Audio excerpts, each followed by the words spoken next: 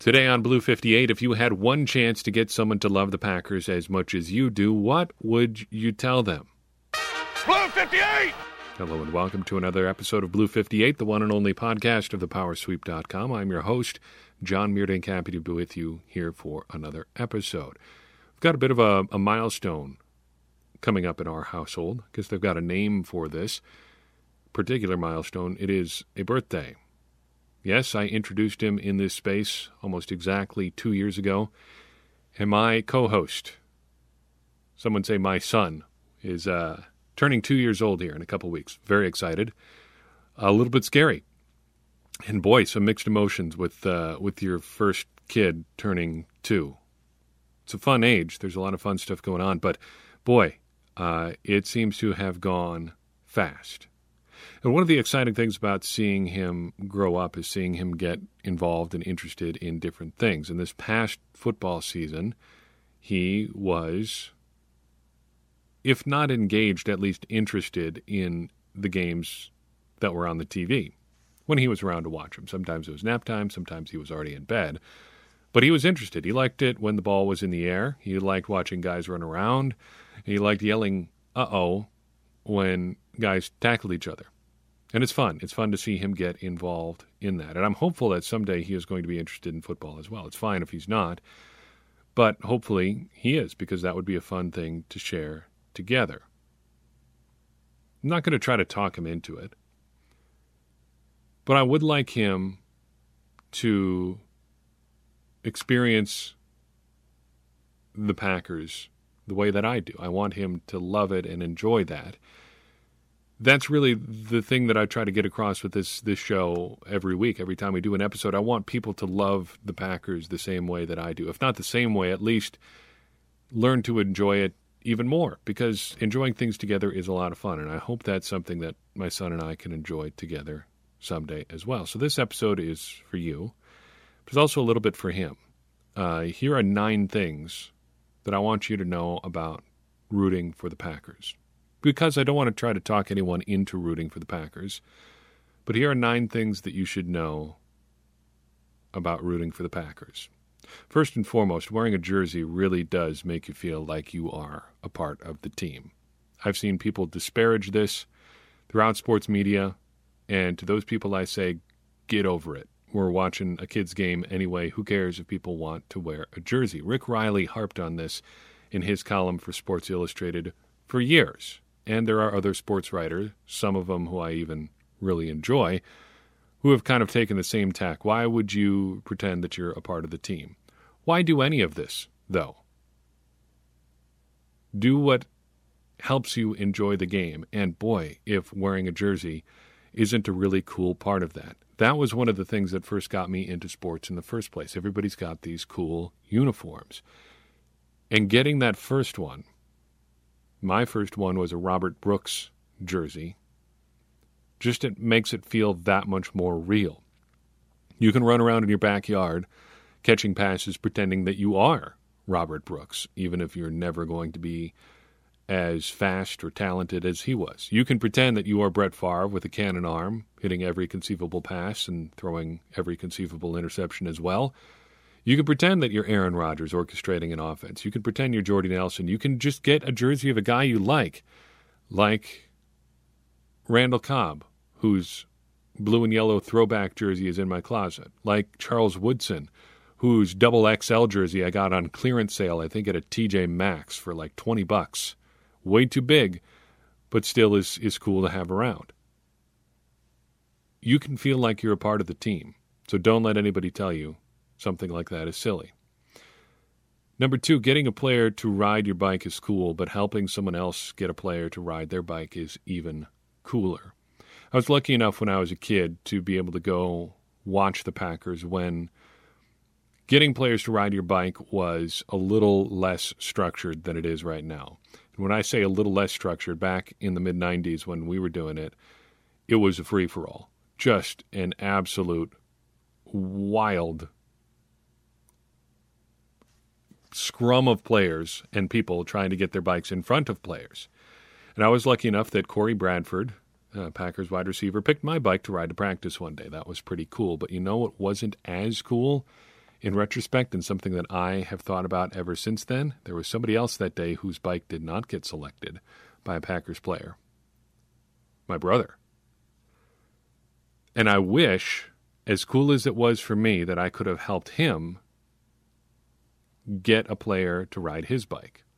Now, maybe his bike wasn't big enough, and maybe they wouldn't have ever picked him anyway, but sharing that experience together, I think, would have been just as good, if not better, as doing it myself. And I think if there's anything that we can remember as football players and as people, getting other people involved is often even more rewarding than having a cool experience yourself.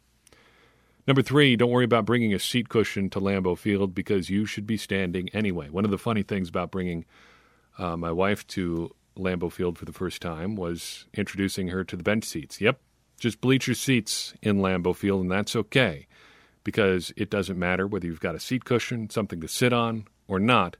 You're going to be standing up throughout the entire game anyway. Stand up and don't ever let anybody tell you to sit down because you're there to cheer loud for the Packers. Number 4, you should try to get to a cold weather game just for the experience. Now, I don't believe in a lot of the old, building character moments, things like that, although there is some value in building character through difficult experiences. You should go to a cold weather football game at Lambeau Field just because it is entirely different atmosphere than going when it's warm out. The cheers sound different. The hits sound different. The football is different because of the cold. And being there in the cold is just a blast. I've been lucky enough to be to 2 cold weather games. One, a win late in the Packers Super Bowl season where they beat the San Francisco 49ers wearing their throwback uniforms. And then in the 2013 season, went to a playoff game and saw the Packers lose to the San Francisco 49ers on a brutally cold day. And as bad as that outcome was, I still have really fond memories of that game just because of the experience that it was going to that cold weather game in the frigid temperatures with a couple of buddies and just enjoying that game. Don't let the weather scare you away. Get there when it's cold, and you'll experience something entirely different. But if you do have to go to just one game, or watch just one game for that matter, noon is the best kickoff time. Here's why. Wake up in the morning and you want to get on with your day. So what do you got to do? Well, kickoff is at noon, so maybe it's 4 or 5 hours away when you get up. Maybe 3, maybe 2 if you sleep in late. So get up, get yourself to church, get home, grab a little bit of lunch, and sit down in front of the TV because kickoff is starting. Some of my fondest memories growing up, and I hope to share this with my family. We're coming home from church, throwing a Jack's Pizza in the oven, and just as that naturally rising crust gets to its peak, comes out of the oven, slice it up, and Pat Summerall and John Madden are on the screen telling us about how the Packers are about to take on whoever it's going to be that afternoon. Watch the football game, do a couple things around the house, maybe clean up some homework real quick, and then we're off to Grandma and Grandpa's house for Sunday dinner. That was our routine on Sundays growing up. And I would love to be able to share something like that with my family here as my son starts to grow up. Just having that game on in the middle of the day, having it on and being a part of your daily ritual, I think is possible with a noon kickoff more than any other part of the day. That's why I love it, and that's why it's the best kickoff time.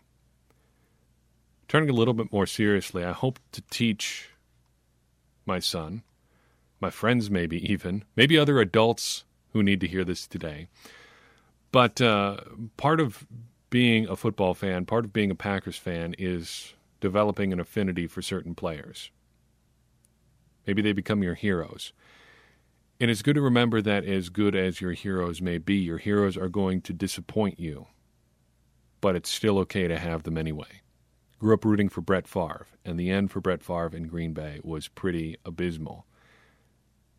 A nasty exit in Green Bay, a nastier situation with the New York Jets, and then he ends up with the Minnesota Vikings, of all people, comes back to Lambeau Field and beats the Packers, then beats the Packers in Minnesota as well.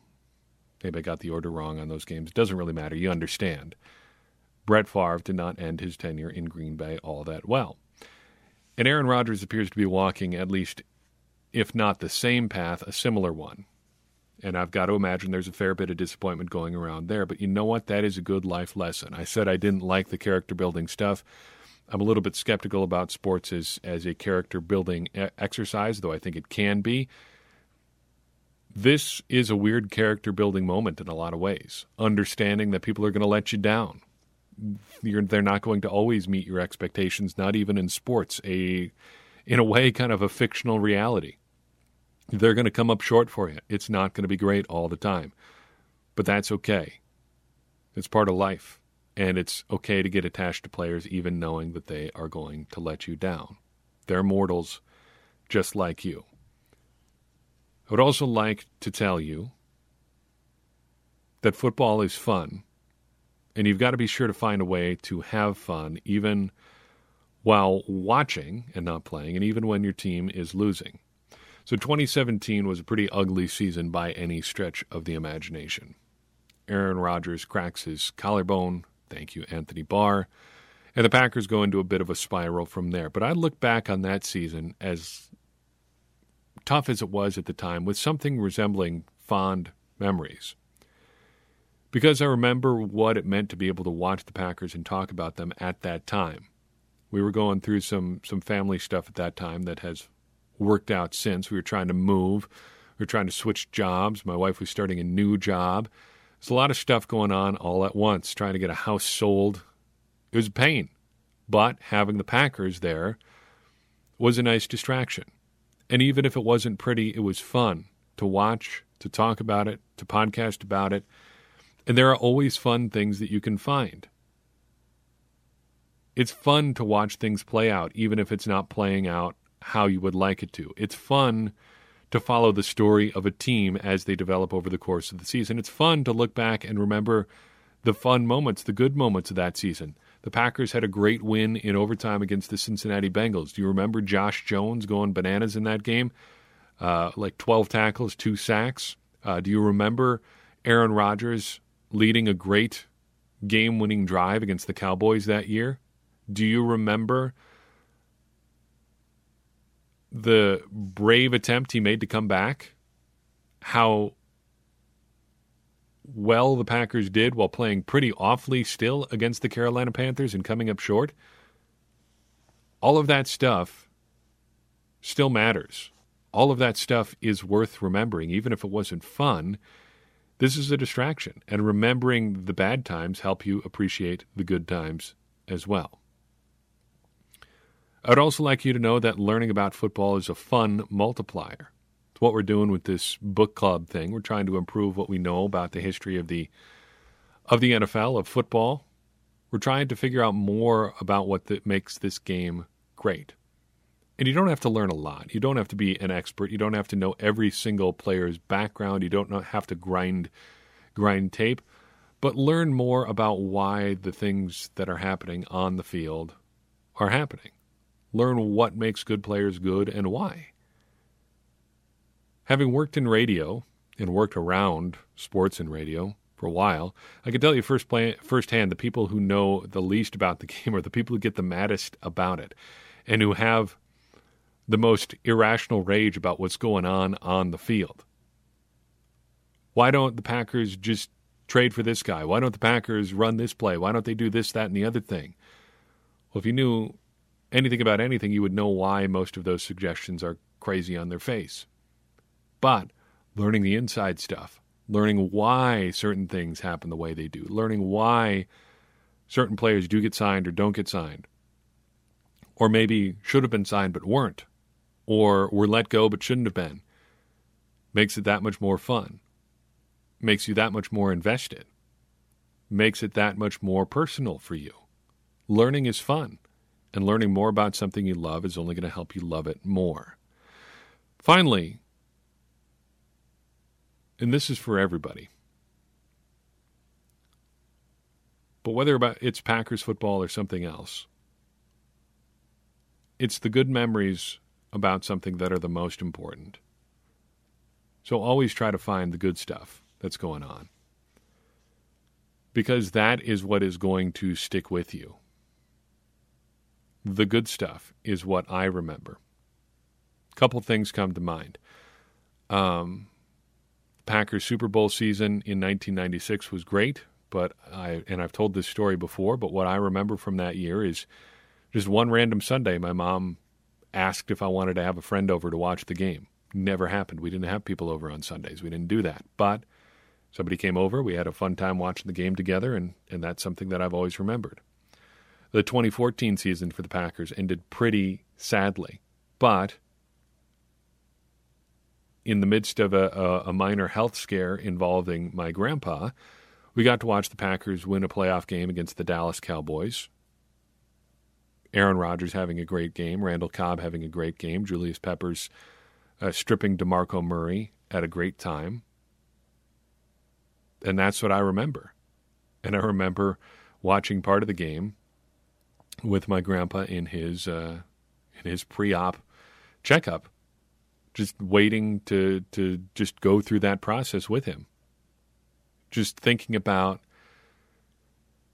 how badly we needed a distraction and how great that distraction was. Thinking back to the Packers Super Bowl run in 2010. College was not a super fun time for me, but thinking about watching games with my friend Luke at his house is what I remember from that fall, at least. And the particulars about game, and I'm a weird exception to this because I remember a lot of particulars from a lot of games for very bad reasons, I would say. Just I'd have a memory that works that way. But the particulars about games are going to fade over time. It's just inevitable. But it's hard to replace the feelings. So focus on those good feelings when you're rooting for the Packers, when you're watching these games with your friends, when you're following the team. Remember those feelings because that's what matters. The fun is what matters. The wins and losses are things you're all going to forget, but the fun you have, that is never going to go away. Let's talk about something completely different. Blood, Sweat, and Chalk, Chapter 3, The Wildcat. Discussion might go a little bit shorter on this one, and I think that's okay, because we're about to transition in this book a little bit from the single wing and wing T offenses into stuff that is, I guess, a little bit more modern. And this is a marriage of that. And I think it's a good sort of example of why football is the way it is. I love this quote from early in the chapter. Quote, "The philosophy of the Wildcat is based on simple math. Defenses traditionally try to account for every possible ball carrier and gap. In doing so, they disregard a quarterback under center, except in an option center." Then quoting Bill Belichick, quote, "When you put a quarterback under center, you lose a blocker, you lose a gap offensively. You play basically with 10 men on offense. But when the quarterback is one of the runners, whether it's a single wing or veer or wishbone, the defense runs out of people to defend you." End quote. Both quotes, I guess. It's not so much that you run out of people, it's that the defense is now on equal footing with the offense. If a quarterback is under center, they have a man advantage. There is one guy they don't have to defend, or at least don't have to defend in the exact same way as the 5 other skill position players and don't have to account of the same way as the 5 blockers up front. And we'll get into this a little bit more in the coming chapters as we talk about the option, but when the quarterback has the ball in his hands as a runner and a thrower, that changes the game entirely. You have to account for him in a different way. It's interesting looking back at when this book was written. It was not long after this Wildcat offense really took off for the Miami Dolphins. So that was 2008. This book came out in 2011. They're still less than 5 years away. Ronnie Brown was still in the league at the time. Many of the players involved, many of the coaches involved were still playing and coaching in the NFL.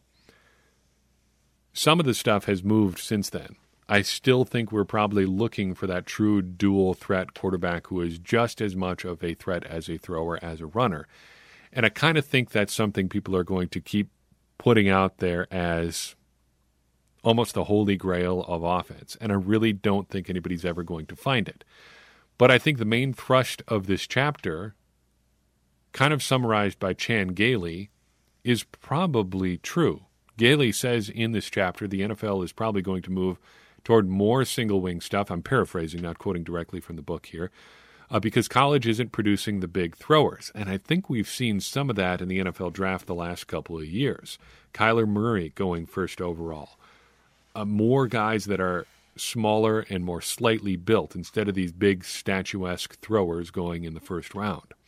Think of a guy like Joe Flacco, drafted back in the first round. It doesn't matter when.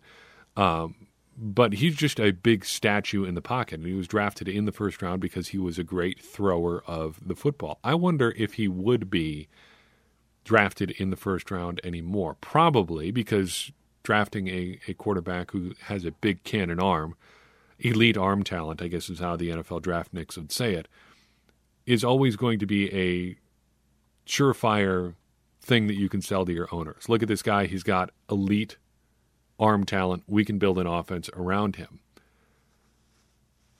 There is always going to be a place for guys like that. But if Chan Gailey is correct and college is producing, if not so much the big throwers as much anymore, maybe just different throwers, it gets really hard to bet against that trend.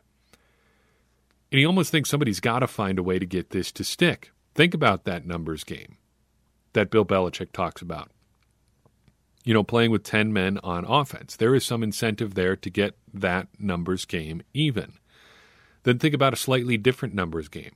First, how many truly elite football throwers are there out there? Just look at the guys who get taken in the first round in a given year. For instance, look at the year the Packers took Jordan Love, 2020. There are some potential elite throwers there. Joe Burrow seems to have pretty elite arm. Justin Herbert, probably too. But Tua Tagovailoa didn't have a super live arm, and there have been concerns about his arm strength even going forward as he's had some injury concerns. But Jordan Love gets drafted almost purely off of arm talent. There is a pretty even mix there between guys getting taken just for arms and guys getting taken because they have some strong arm attributes, but other attributes as well. I think Tua and Jordan Love are kind of examples of that. But just looking at the elite throwers out there, it's a pretty limited pool. But expanding that pool out a little bit, how many elite athletes are there? How many guys that are putting up the 8, 9, 10 relative athletic score are there out there? A lot more.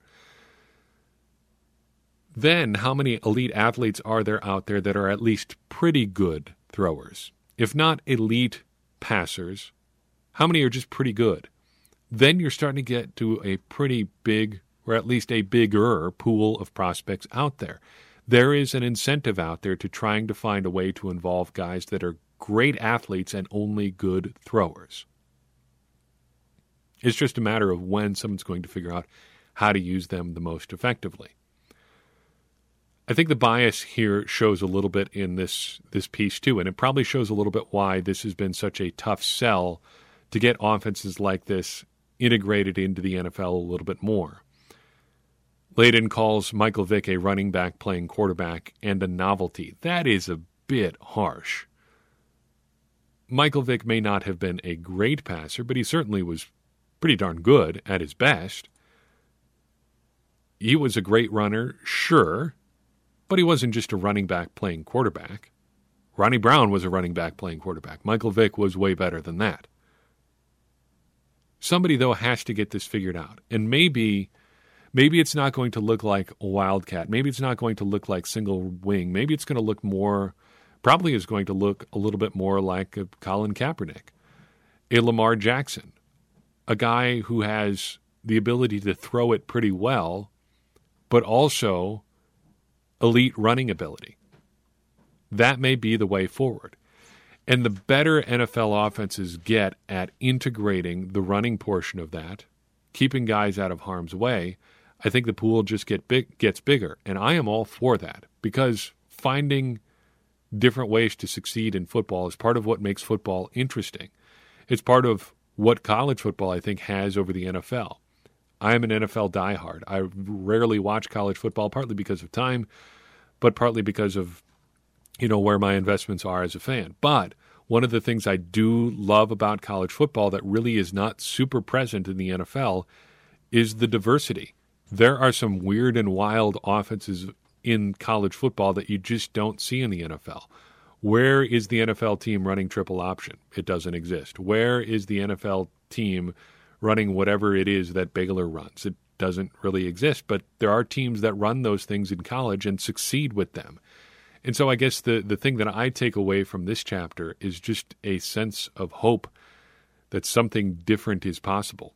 And I hope that we get a chance to see something seriously different take root in the NFL in a meaningful way.